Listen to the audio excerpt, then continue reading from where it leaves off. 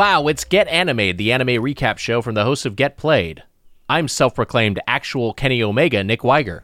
And I'm self-proclaimed Cobra Juice, Matt Apodaca. Hello, everyone. Hello, everyone, and welcome back to Get Animated. Yeah, I did have me craving some Cobra Juice. So, are you a Kenny Omega guy? Like, here's do you the thing. Kenny Omega? Kenny Omega is perhaps just the best wrestler in the world. Like, really? He's so incredible at his craft. Just like as an artist, he's I don't know, that there aren't a lot of people in his same caliber, at least certainly working today. And so, yeah, from that standpoint, like anytime you watch him, it's just like, oh, this guy is like incredible. This guy's the best. I've had the good fortune to see him in person a few times, and yeah, he's just absolutely. Watch him wrestle in person a few times, and yeah, it's just absolutely incredible. Incredible showman. Great performer, great technical wrestler. I'm trying to. It's like you just see like a great musician that other musicians revere. You know what I mean? Yeah, who is that? Who would that be today? I'm not quite sure who that is exactly. So I'm doing a bad job with my analogy. Yeah, but I know what you mean. Like, I remember when I went to go see, when he was alive, I saw Prince at the Forum. Prince is honestly, yes. Like, and Prince is on his own plane, but that's the kind of guy. It was just like everyone in the field respects him. Everyone is like, holy shit, that guy's so good, and wants to work with them and wants to just see what he does. And it's an industry where honestly, like a lot, like not. Yeah, you've been backstage at countless comedy shows. They're the people who get up on stage where the other comedians are like, I got to go see what they do. But for most people, it's like, you know, they're just going to hang out in the back and get high. Yeah, but I wonder like if that's like a entertainment thing only, or if there are people who are like, you gotta watch this guy close this account. It's good. It's unbelievable. Like I bet there is that aspect. Yeah. I bet in other professions there are people who are just like so good at their craft that other people like admire watching them work. I love it because I think Kenny Omega is kind of in that tier. I don't know if I desperately want this, but I do. I have an interest in getting into wrestling, and I think I just need to go see it because it seems like that's the best way to like let it get its hooks into you, kind of, because I've tried watching it at home, and I've watched it a little bit at home. Last year when I had COVID, I watched some AEW and was really taken by MJF. I just thought he was so funny. Oh my god, he's so good. He's just like I thought he was like such a funny guy because he was like being just so bitchy to everybody. And I was like, this guy rocks. I was with we talked about this on a Doughboys Patreon episode, but me and my Doughboys co-host Mike Mitchell and our buddy Evan Susser, we got to go backstage at an AEW show in Los Angeles, and we were just wandering around back there, and we just went like it was like one of those crazy things where they were just sort of like, oh yeah, you can just sort of hang out, and we'd like go around and like go up to the we were just like at catering, and then just like JR was there, just like it's just like they were all. It was like when Bart Simpson goes to visit Mad Magazine, and he just like sees Alfred E. Newman. It's just like holy. It's like that level of like holy shit, yeah.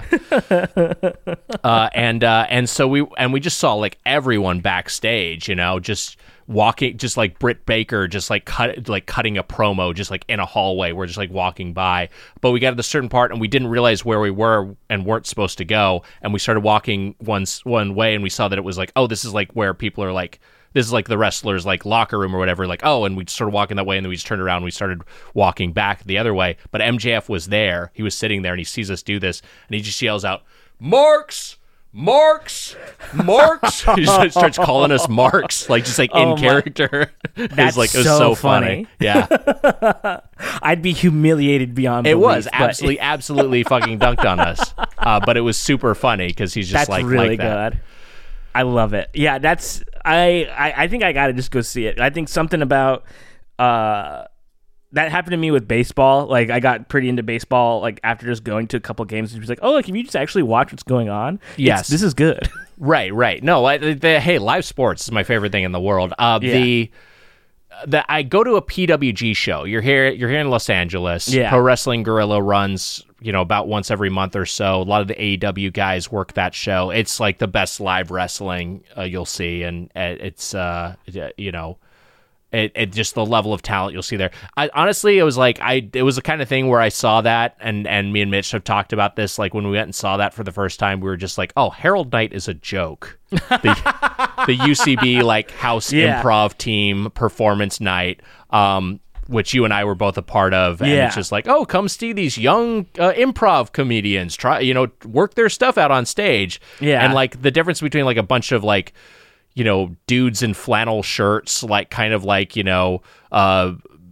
like pretending to iron a shirt, or like, pretending to like bake a pie while they're doing some weird character versus like watching someone do like fucking a backflip off the top turnbuckle. It's just like the level of performance is so much higher. And also just like they're funny and they're charismatic and they're just incredible at engaging with an audience. So one of my, because I managed the UCB theater as well. I worked the front box office, basically, for those of you that have never been there and don't care about this. But one of my interns was training to be a wrestler, and she was very good, and she was doing all these events and stuff, and she would come to her internship at UCB and show us these videos of like her training and stuff, and I would just be like, why are you doing this? Yeah, exactly, yeah. What are you doing?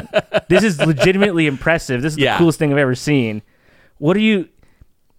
You're replacing a urinal cake, like, before, I don't want to name a show and, like, make it seem like I was dunking on it. But you know what I mean? Like, before, like, a stand-up open mic or something, before just, like, hey, this is you're, like, why are you doing this task to try to get credits to take classes at an improv theater? Yeah. No, the skill is transferable, right? Like, you're taking improv classes, you could apply a lot of that probably to your performance in the ring, right? Like, I feel like, but they're not they're not like super scripted, but like I know that there's beats that they know to hit. So maybe is wrestling like Curb kind of then? Wrestling's a lot like Curb. Yeah. It's an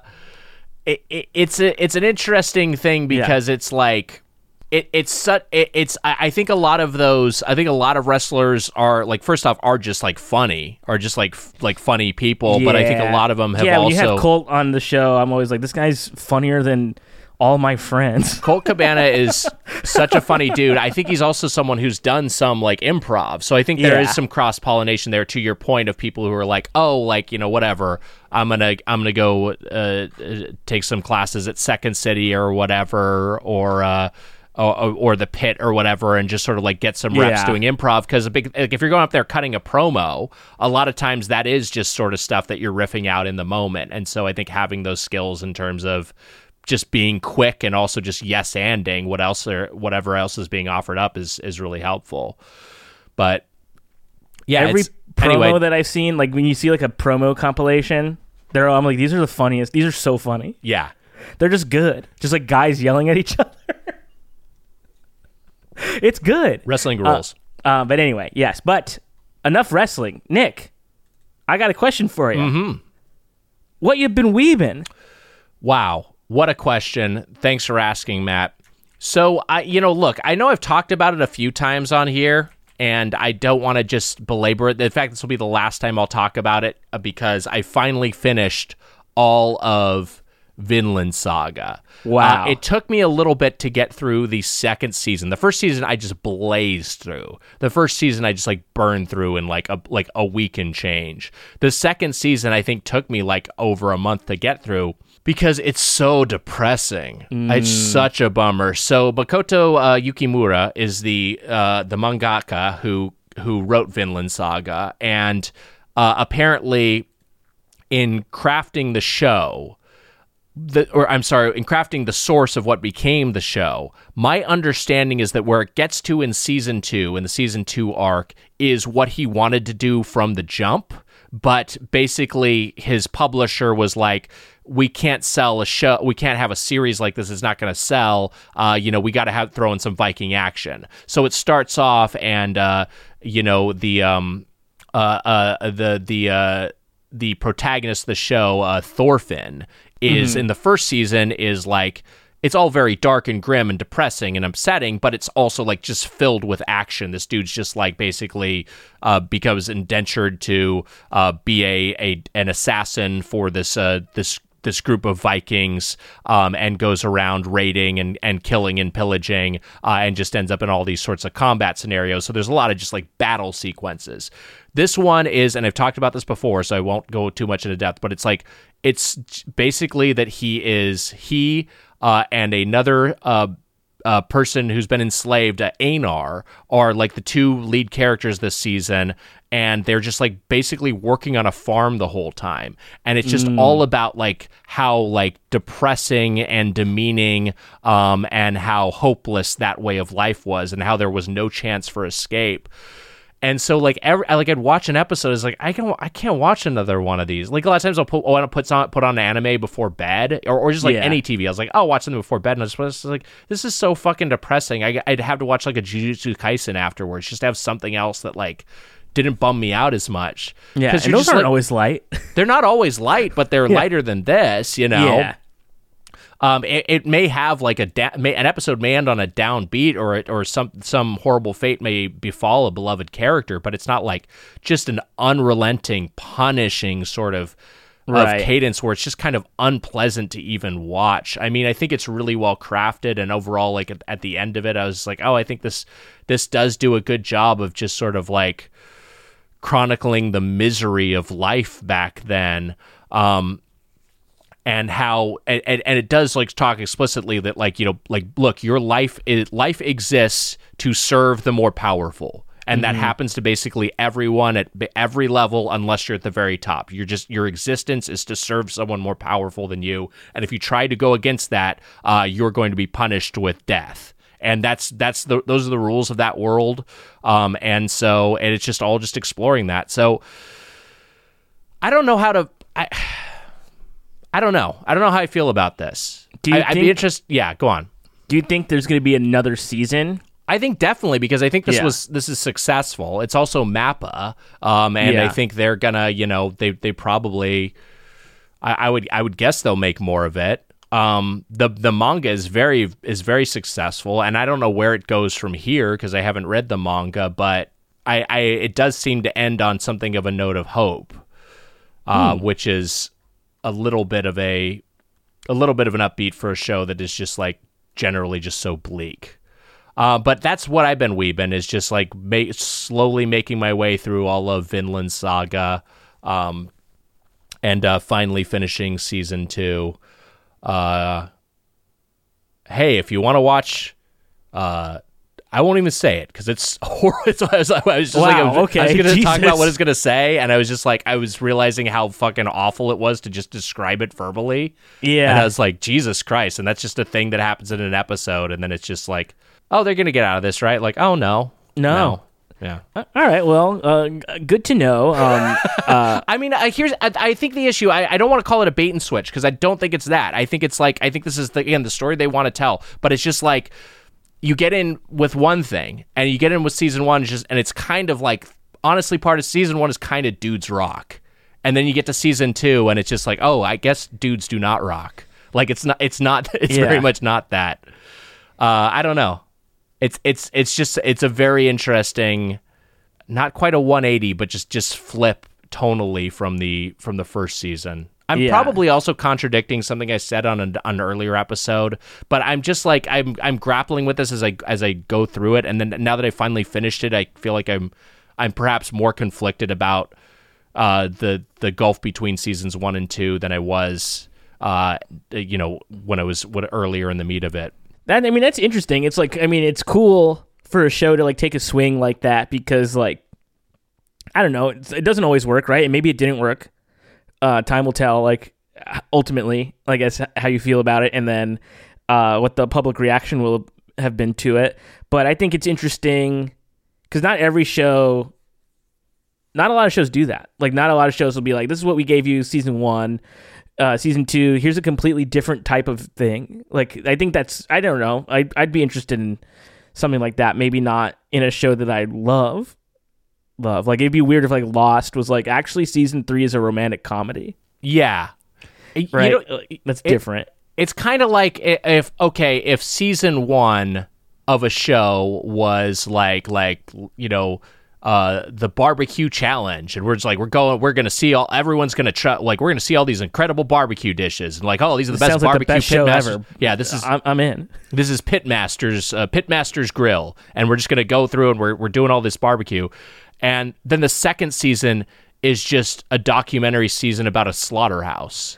Yeah, that's and it's tough. just like we're seeing like, hey, you like barbecue? Well, hey, you know what? This is where barbecue comes from. You Guess like this? What, bitch? Get attached to this pig, and we're gonna watch him be dismembered. Yeah. They introduced the pig in season 1 too, and you're like, oh, it's cool that they eat barbecue, but they're still like friends with this pig, and they're like, actually, we're gonna kill this pig. Yeah, and you're gonna eat it. It's like, oh, it's kind of punishing for the viewer, but I also get that I very much felt, I think, what it was trying to make me feel. All right, speaking of big swings, let's get into Captain Laserhawk, a Blood Dragon remix, episodes 3 and 4 right now. Any thoughts before we get into these, Matt? I mean, look, I know we were sort of joking around last week when we were like, I know we weren't joking around. We were joking around. We weren't joking around about this. Mm-hmm. Last week, we were like, this thing had me shocked. This episode, I was shocked. There are a couple things in these 2 episodes where I'll say, I was shocked. I definitely was shocked a couple of times. It's like I put my freaking pinky in a socket or something, electric socket. I was so shocked. It's like I put my tongue on a battery. I was so shocked. It's like I shook hands with one of those prank handshaking toys. Those joy buzzers, yeah. Yeah. Those things, let me tell you something. Call it something else. Those things hurt. Yeah. No joy here. Give it back to Mary Kondo, I say. So it doesn't spark joy. It sparks pain with electricity. I think it's Marie Kondo. Did you see Mary Kondo? Look, I don't know her. You call her Mary Kondo, she's going to hit you with a joy buzzer. And you know what? I'd say I got rid of some of those other letters because they didn't spark joy. Opens with the episode 3, opens with the Eden report. Rayman is, again, being a arm of propaganda. He is blaming Dolphin Alex for the kaiju invasion of Rabbids. We see Red, who's getting an on-camera interview with a reporter showing off his new cybernetic arm, having been dismembered last time. He says something about Dimension X portal Rabbids being interdimensional trash, and this leads to Rayman getting mad at him, and he has like this profane rant back and forth, and then they get taken off the air. Yeah. And then we cut to an ad for Cobra Juice with free Kenny Omega glasses, and again, it's another real wrestler, just like Cody Rhodes last time, the last couple episodes, or I guess it was just episode 1 last time. Yeah. I guess also, because I mentioned the Cobra Juice. Yeah. If I saw a commercial for that, I would want to try it. I would definitely want to try it.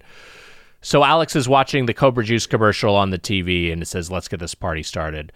We go to the title. We go to the title sequence, and we go to S-Max, where we are seeing Warden showing the casualties from the Rabbids invasion, and also showing dead Jade, and basically saying, "This is all your fault. You fuck up like this again, I'm gonna kill you. I'm gonna head pop your ass."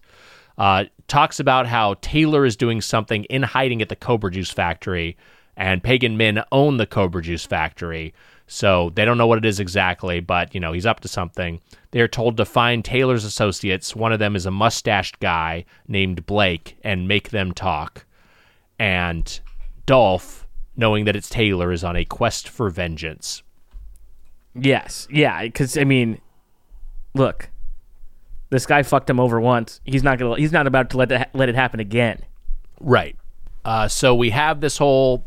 just basically, here's the mission for this week. We go to this kids show for Eden Kids. This is a different sort of look here to the animation. This is an animated show within this animated show. The line work's a little thinner, a little bit more of a childish character design, a little bit more simple and impressionistic. Yeah. And it's a song that is talking about the value of animal-human hybrids and what they contribute to the economy. And so, basically just saying, like, this is what everyone needs to, everyone should be thankful for this because it's giving us all these products we wouldn't have otherwise. We hard cut from this to the Cobra Juice factory, where we're seeing that Cobra Juice is being made from Cobra human hybrids who are literally draining their venom into canisters. What this reminded me of something. Well, there's something else. So it's some other product that's being produced like this right now, like for real. No, not for real. No, I meant like what is it? I don't want it. from some other work of science fiction or something. Is it the Slurm from Futurama? You know what? It was Slurm. It was absolutely Slurm. 100% they squeeze it out of the slugs or something, right? Yeah. I was just thinking about. We've talked about that episode, I think, on this show before. I think one of the great works of comedy writing in that episode. So funny. Yeah. Such a good episode. A great episode. So this is a Slurm scenario. Blake is yelling at one of the Cobras who says that, he's having some family trouble, but he's still scolding at him for having reduced production. At this point, Dolph and the crew come in. They fuck up this Blake guy, and they interrogate him. They ask him where Alex Taylor is. He doesn't know. They burn his face with cobra venom. Blake's like, I still don't know, but he just said he had to make a special delivery. Yeah. Which leads to, they're in the car. Is the team called Ghosts? There's something, is that what they're called? They're called Ghosts at a certain point, but I don't know if that's like the actual name of the team or that was just like a one-off description. I think it's Ghosts, because isn't that one of the Tom Clancy game things? Yeah, it is a reference, but I wasn't sure if that was like a thing of like that's just what they're called in here canonically. But I see. Yeah. I guess it is. So they're driving in a car and they're trying to figure out what's going on with this Cobra Juice. They don't know, but they think there's something going on with the free. This is the thing I should have said. In the ad for Cobra Juice, again, there's a lot happening here, and it's all really, really dense, and they just throw in a ton of details, multiple details in the same scene. The show's doing ad stuff. For Cobra Juice, it's doing stuff. For Cobra Juice that happened earlier, they say you're getting free Kenny Omega glasses as a promotion. And so here in the car, they're like, something's going on with those glasses. We think that's part of the plot. Yes. The Kenny Omega glasses giveaway. So then we cut to, after the scene, to the Rayman estate. Rayman is on a high floor. He's chugging booze, and he's taking calls. He gets call. He's like fucking wasted in his underwear, and he gets a call from the board of directors due to an assassin's cloak. And he's complaining about he's getting cut off while he was on the air because he was yelling at Red. And basically what this scene all just leads to is that Rayman is being taken off the air. And then I unfortunately just thought of something that I have to say out loud. Yeah, go for it, please. So, Rayman, in his underwear. Yes. Rayman has no arms, no legs, right? Right. Does he have a shaft? Great question. I mean, if he doesn't, what are we with? Does he have like tip and balls? Is it straight to glands? Right. Yeah. It's just like that's maybe what would be going on. I also didn't know exactly what's going on with the board of directors guy. Like if that's an Assassin's Creed reference I didn't catch or something. There's like this four-eyed guy. I don't know. He's wearing like an assassin's cloak. I don't really know exactly what's going on. But then my other actual Rayman question is, do you think? I wonder how far into production they like got to like Rayman being this guy, and then Ubisoft comes for notes and they're like, "Oh, you're gonna do that with Rayman?" They're like, "Yeah, like the episode's already done." I actually am curious about the same thing. I think that they probably that much was in the pitch, and I think they probably were like, "Hey, we're gonna use Rayman, but we're gonna use him," But I don't know if they knew how far they were gonna push it. Either maybe way, they're not as buttoned up as like some of these other companies, right? Like maybe they're just like, yeah, just go do this. It's like, because this is the thing, people are going to be talking about it, so they're like, oh, like, yeah, let Rayman say fuck, like, and be drunk, right? Maybe we see his tip and balls. Yeah, exactly. Yeah, but no shaft. I had a similar. I mean, like here's the thing. I think that element was probably part of the pitch, but I don't. But maybe the details they probably were a little vague on. I mean, I had the same thought. We were talking last week, and I talked about like how just like they unceremoniously they executed Jade, yes. Yeah, and it's just sort of like what Ubisoft. I mean, clearly Ubisoft was like gave them the leeway to do that, and I don't know. I'd be curious internally if there was any debate about that, or if they were just like, we love it. It's go crazy. Why not? It's yours to do whatever with. We know it's kind of like a remix and not canon, so fucking whatever. I want this to set a precedent, and I want to just see more stuff like this. Well, yeah, a lot of companies would be much more protective about this IP. Yeah. And it's interesting that even this even happens within like it's just like Disney's treatment of Star Wars, how yes. Star Wars Visions, where they're like, well, that's not canon, so do whatever you want. But like other Star Wars stuff, they're like so hands-on and so protective of it to its detriment. Yeah. So yeah, the I don't know. logistical hoops it must have been to get Sora from Kingdom Hearts in Smash Brothers. Yeah, exactly. Yeah, because that has to canonically be something. Like it can't just be that he's there. But fascinating. However, they resolved it. I mean, it kind of just fits into what the show is, which is very edgy and crass and disturbing. So we get to a hybrid person is wrestling Kenny Omega, the actual Kenny Omega. The team is infiltrating the match against. They're like, something's up with those glasses. Kenny has the glasses on. All the glasses are being distributed within the crowd. And Kenny's brain gets taken over. He forgets what he's supposed to say in his promo, and he goes up and he kills the lion hybrid. Just snaps his neck in the ring. Horrific. Just kills absolutely horrible. And I will say I wasn't so shocked, but I was pretty surprised. Yeah. Spins his head 180. All the glasses get activated. Paige is like, the glasses are fucking up their brainwaves. Get them out of there. And what happens is that everyone's brains are distorted, including Kenny Omega. Yeah. And he's like, kill all of them. And they now start going after and attacking and trying to kill hybrids. So this is maybe I didn't establish this clearly enough for people who are listening to the show and listening to our show and aren't watching the series. Yeah. So this world has both humans, regular people, and then also a hybrid animal people. So it's like, cow ladies and, snake men and like lion guy. Like they're humanoid, they're bipedal, but they have some animal characteristics. It's real furry shit. Yeah, you could say that again, buddy. So Alex is on the Jumbotron. He tells Dolph, come up on the rooftop. Paige is besieged by mind-controlled humans. He's outside. He's trying to hold them off.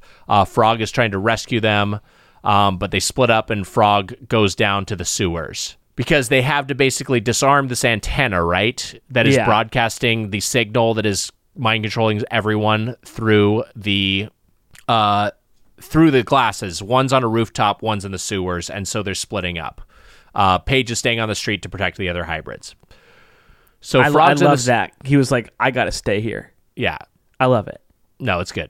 So Laserhawk goes up on the roof, and he gets up there, and he's like, all right, shit's about to go down, but who's waiting but Alex next to a candlelit dinner? And he holds up not a gun, but a glass of wine. He's like, sit down. Let's have a chat, like old times. He's trying to woo him. He's trying to wine and dine him into submission. And maybe 69 him. He might be trying to do that.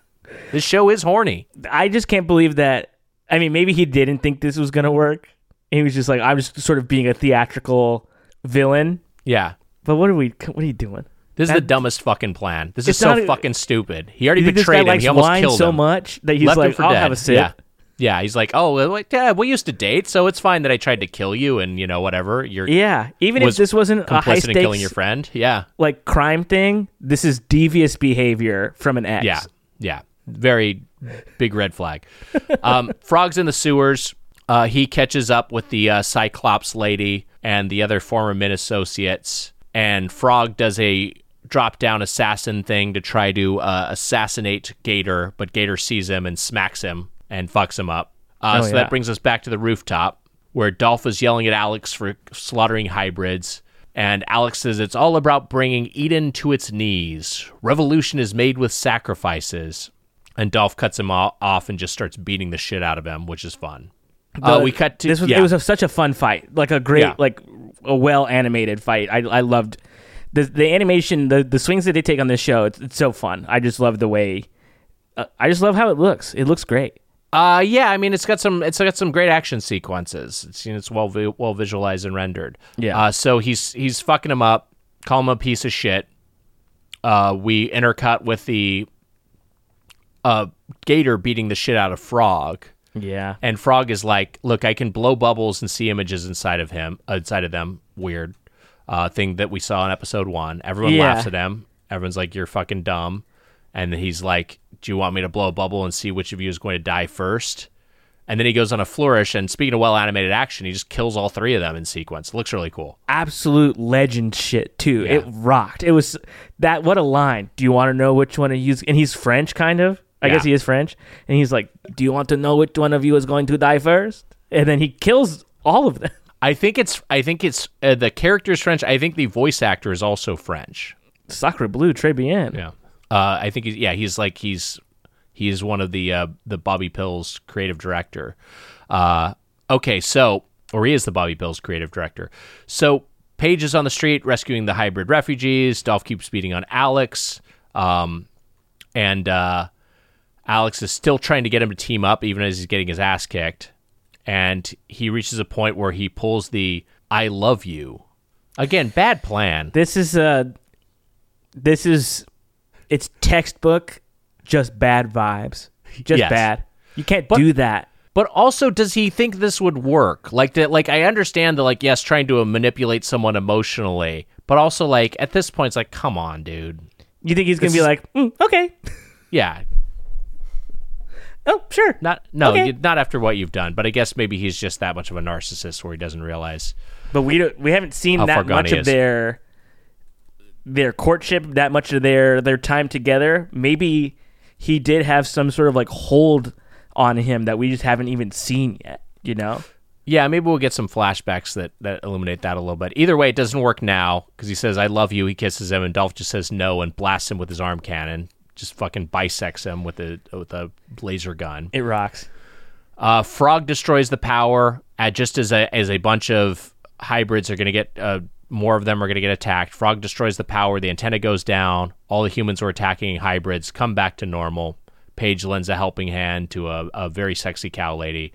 And then Alex is lying dying, but he's laughing.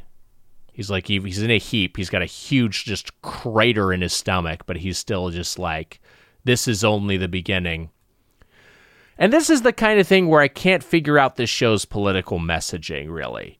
Because it's like, obviously, it's talking about this fascist corporation as evil, but also this resistance group is using kind of this nativist racist rhetoric against hybrids. Yes, and so it's like that. It seems like this weird, and then they were also they're railing against universal basic income, which is a pretty kind of leftist utopian thing earlier. So I'm like, is this kind of a weirdly centrist show? I don't really know. Maybe it also just isn't really thinking it through that thoroughly. But I just the political messaging seems a little bit muddled to me. Anyway, Paige keeps trying to rescue people. And he seems to get blown away because there's cops now are on the scene. These VR headset cops, and they're just executing hybrids, not wholesale. Paige is stopping them. Paige gets the shit shot out of him. Yeah. Looks like he takes 20 bullets. I don't know if he survives. Cops are the same in every reality. Laserhawk is up on the roof, and he's trying to draw the cops' fire just to try to get them to stop shooting everybody. But he gets rescued by Warden as he's letting himself up as a target because she's basically you want to get yourself killed. You can do more good surviving. I'm not going to let you do that. And then we get Rayman on the news announcing that Warden is a traitor criminal and blames her for everything. And as this is playing, we get maybe the most surreal image I've seen in anything this year, which is that Rayman is watching himself on the news while eating sushi off of the bareback of a nude horsewoman hybrid who is sucking on a lollipop. Yeah. Like, what is going on here? This is some real, like, fucking, I don't know, just some AI generated art that I'm looking at. Yeah. I looked up the credits in the episode, and I was surprised not to see the name Joker in the credits. It's so twisted. That was really shocking to me as well, and not for like in a clutch my pearls sort of way. I was just sort of like that thing you said last week about fun use of Rayman. Yeah, we just didn't even know that we'd even get here. You know? Yes. Just what a surprise. I'm looking at I got the image pulled up from the episode, and I guess it's actually a cow woman because she's got horns. But she is very sexually presented. Yeah. Well, this is some horny furry drew this. God bless him. It's just, I think that there's just something for everybody, I guess, and God bless him. And what a surreal image to see. Just like, really strange. Just really strange. And he's also like, what the fuck is this? Because his own likeness is being used without permission. I guess it's an AI Rayman. That's the other crazy thing. Who's on the news. And in a way, doesn't this tie into the 2-sentence horror story? Yeah. He's imagine you turn on the TV and you're talking and saying something you never said. Oof. Scary stuff.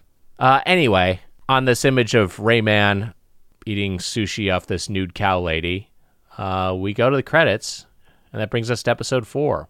That's right. Episode 4, titled Episode 4. That's right. As we begin episode 4, episode 4, we're outside in the wasteland. This is very cyberpunk Badlands. It's just like another just like environment that just seems directly pulled from Cyberpunk 2077. Yeah, all the biomes have been similar. You have desert, city, and then inside. New Wasteland is what it's called, and it is basically the Badlands from Cyberpunk. They are out there. Warden is out there with Dolph, and is like, I fixed your arm, I upgraded your cyberware, and she's like, we got to warn Marcus Holloway. Eden's army is going after the New Wasteland, but Dolph doesn't care. Dolph doesn't care to be a part of Warden's plan to go warn Marcus. And so Warden's like, I'm going to head pop you. If you fucking don't, I'm going to fucking head pop your ass. He's like, see if I give a fuck. And as he's walking away, they both get shot with darts from off camera. Yes. And I knew that there was no way that he was going to get head popped, right? Right.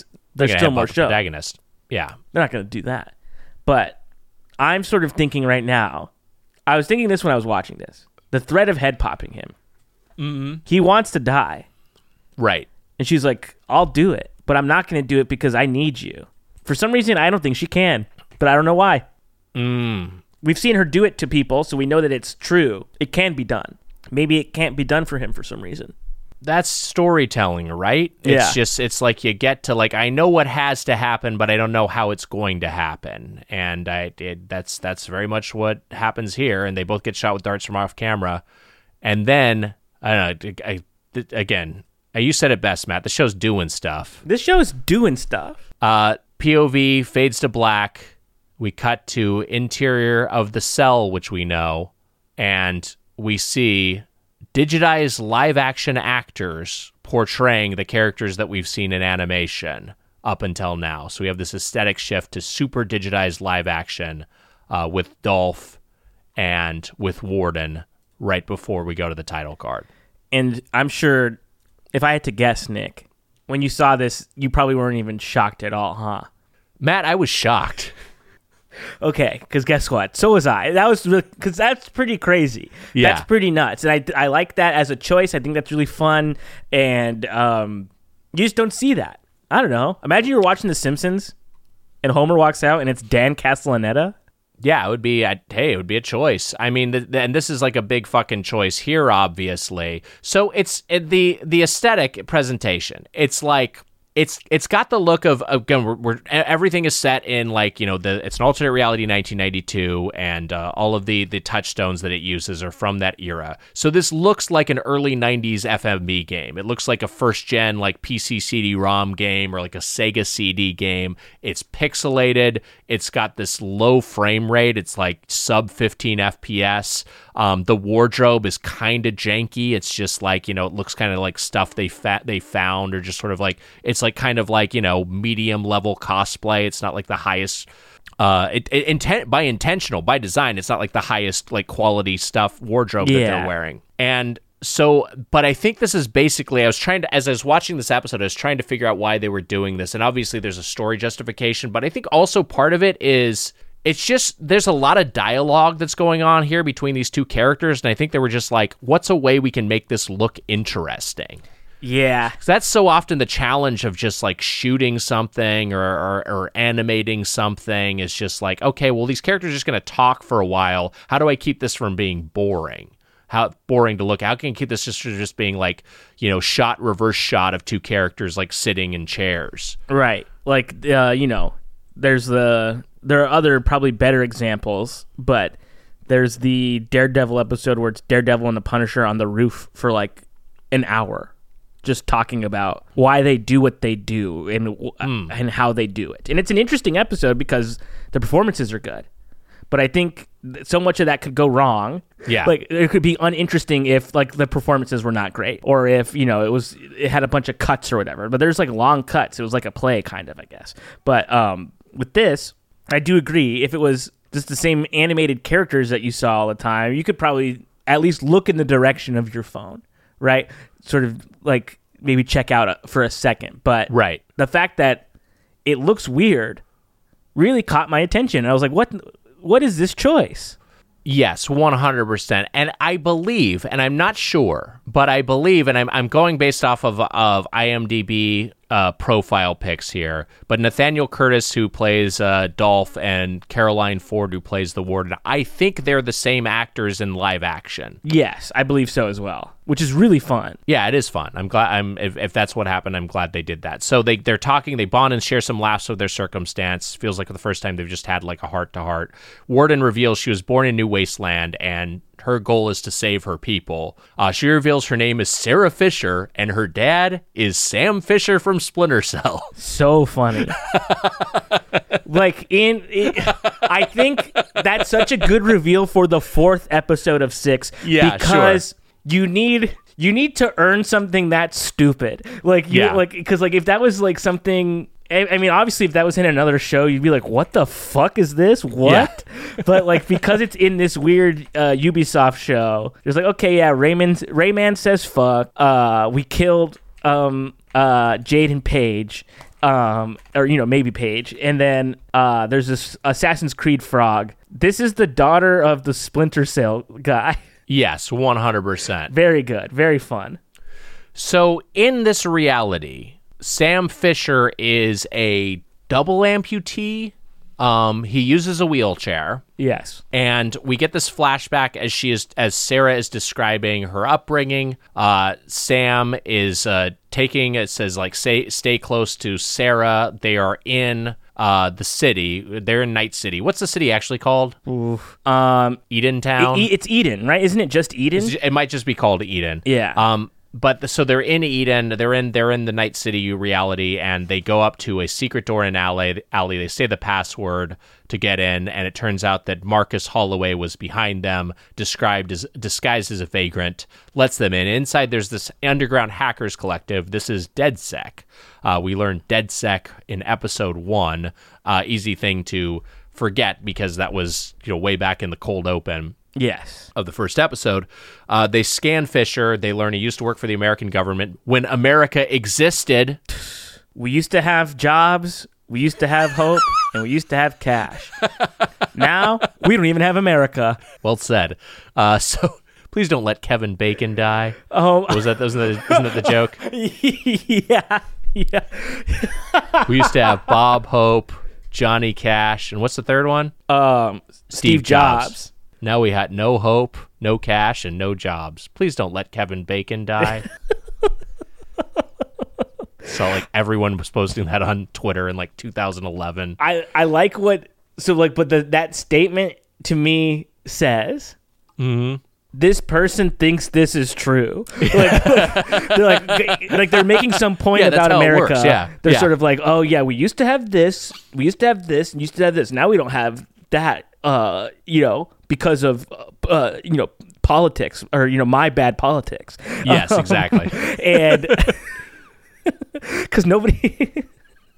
We don't have to get into this, but no left-leaning person is going to come up with this. And then they're like, but actually, if Kevin Bacon dies, that means all bacon is gone too, and this is real. Right. Like this can't happen. Just following the pattern that is a legitimate concern we have. Yeah. And hey, look, I'm doing what I can to keep him alive. All right. Yeah. I'm doing my best. Hope he has many years in front of him. So he's asking Holloway for help, Marcus Holloway for help, and Marcus is like, I can erase your subversive status so you can cross the border, despite your connections to America. But then the cops are alerted, and they think Sam's a narc, but it turns out it was Sarah. She was brainwashed by the media, and she alerted the cops through her Rayman button, which she has in her kids, which says to trust Eden even over your mom and dad. So the cops raid the compound, and everyone is taken to a Wasteland VR prison, where they are forced to play basically a PS1 Crazy Taxi. Yes. And if they make a mistake, they are shocked. The aesthetic here is really fun in this. I think they really get that early low poly 3D. Yeah, I love that. And that segment also reminded me of our old show. Yeah, we would have played the Rayman VR torture game. But just the idea too of that punishment of being like, we have to play these bad games. Yes, no, exactly. No. It's like my time working in QA. I mean, in the games industry, it's like, yeah. Textures are a little bit smoother than maybe they would be, but I think overall it's a really well rendered version of that era of gaming. So Sarah the Warden explains that the prisoners were forced to play this basically Crazy Taxi low poly VR game where they have to make it to certain goals by certain times or else they're shocked. Receive an electrical shock in real life, because that's what actually controls all the self-driving cars and drones that populate Eden these days. They're all controlled by criminals who are playing these VR games. So we flash back to Eden Military Camp, or flash forward, but we're still in a flashback of the current timeline, to Eden Military Camp 8 years after the initial flashback. Sarah is working out in a military camp. And she gets a call from her dad and says, did you get my gift? And she's like, I got to prove her cybernetic enhancement. They get in a huge fucking fight because Sam's like, don't do this. Don't get cybernetically enhanced. And Sam's like, look, our values are worth fighting for, and it's my responsibility to make things right. And we see that he's in his Splinter Cell outfit, overlooking the compound, the prison compound, from where he's sitting. And he is saying that he says that he'll always love her, and disconnects the call. And then the gift that he got, Sarah, from the trash can, unleashes a bunch of gas and knocks her out, which leads to a really cool infiltration sequence. I guess he wanted to knock her out to protect her, because he's going to have to kill a bunch of fucking people infiltrating this compound. And then we just get this really cool infiltration sequence. Yeah, it's really awesome. Where again, Sam Fisher is a double amputee, goes through and just uses all these different maneuvers and uses his arsenal to fuck up all the guards. And then he frees a bearded Marcus from the VR simulation, and they escape with Sam riding Marcus like a backpack. Yes. All this stuff, I talked through it really quickly, but it's just like a really cool extended action sequence. Really cool, and I know that you probably don't do any of that stuff in a Splinter Cell game, but it sort of made me want to play a Splinter Cell game. Like I was like, oh, like why isn't that? There's not a need for that. Like we can't just bring that back. I wonder if they hold up. I'm trying to think what the last Splinter Cell was and if it was any good. Splinter Cell Blacklist. When the hell did that come out? I feel like I heard that one is bad. It's probably a franchise where they did like the original one, which was like Xbox. Original Xbox era, like that that was like probably the best one. or and then the later sequels which they tried. It looks like the last one that came out was 2013, so it's been a while. Maybe they could give it another go. Bring him back. Yeah. Or just remake it. Remake the best one. Matt, not a bad pitch. Why not? So Marcus has a big beard now, and he's free. He's got him. He gets him out of there, and he gets him into a shipping container where Sam and Marcus eat together. Marcus thanks him. Sam says his daughter is totally brainwashed by Eden, and Marcus says he's got to get DedSec, his hackers, out of the facility where they're all still being held in as VR hostages. So after this, we get back to contemporary live action, digitized FMV looking live action, and are hearing this be narrated through as Sam and Marcus apparently teamed up to lead a jailbreak, and then the Wasteland uprising. Marcus started hacking the TV channels, and Rayman propaganda responded to that. And eventually, Eden launches cruise missiles at the Wasteland, and that leads Sarah to question what they were doing. She reveals to Dolph that Sam died that day. Sam died in the cruise missile strikes on the new Wasteland, and he died thinking she hated him. And as this is happening, as she gets this last reveal, she notices that Dolph's hand and face are not cyber anymore, that he's just got a regular ass hand and face. She's like, what the hell's going on? Where'd your cyberware go? And she realizes she's not in Supermax, and we have another aesthetic break here. Her hands kind of dissolve, and her environment dissolves from pixels, and she turns back to her normal look, and Marcus appears. And Marcus says that they're in a VR facility. Says, it's been a while, little Sarah. And then we see that all three of them are sitting inside some sort of Wasteland facility, all hooked up to VR. And apparently he fucking darted their asses and put them in this fucking the VR prison of his own making. Yeah. And let me tell you something, Nick. I was shocked. Matt, I was shocked. Like, maybe I am just like a dumb guy, because like I truly was like, what is this show fucking doing to me, man? Like every episode I'm like, what? It's good. The show is good. I just can't believe how many twists and turns that there are, that I'm constantly surprised. Well, yeah, I probably should have gotten ahead of the Marcus being behind it when she talks through how like he was freed and led an uprising and everything. Yeah, I sort of clocked, and I think it's pretty, it's right there that they were maybe in some sort of VR reality just based off of the aesthetic shift. Like a sort of but I assumed it was probably Eden behind it. I didn't know it was actually Marcus, but that's where we are. We end this episode with Sam not Sam. Sam is Sarah's, the warden's dad. Yeah. He's dead. The episode ends with Dolph, who's alive, and Sarah, aka the warden, in the stewardship, the custody of Marcus, who's got a big beard now. And let me tell you, I couldn't even guess where we're going next. I have no idea, and I cannot wait to see how this wraps up when we talk about it next week. I really like, again, if this is what they did, and I think it is what they did. I really like the performances of the two leads in the live action sequences. And I think it's the kind of thing of just like, you get so put into a box in the entertainment industry where they're just sort of like, okay, this is this thing you do this now. It certainly happens with voice actors who are, actors, and a lot of times don't have the opportunity to do the on-camera stuff. And I don't know enough about these actors to know if that's true for them or not. But a lot of times don't have the same opportunities to do live action stuff as actors who come from that standpoint and then get voice opportunities. I'm looking at Caroline Ford's IMDb. It does look like she has some more live action credits, so maybe that's not the case for her. But it is like I do really like that I don't know. I like that creative choice, and I think it's cool that they didn't recast that and then dub over their voices or something like that. Totally. Yeah, it's super fun, and it also makes me think that I wonder if the character models were somewhat like, I wonder if they maybe started with these actors and then stylized the characters around them to some degree. I don't know. I wonder what that process was.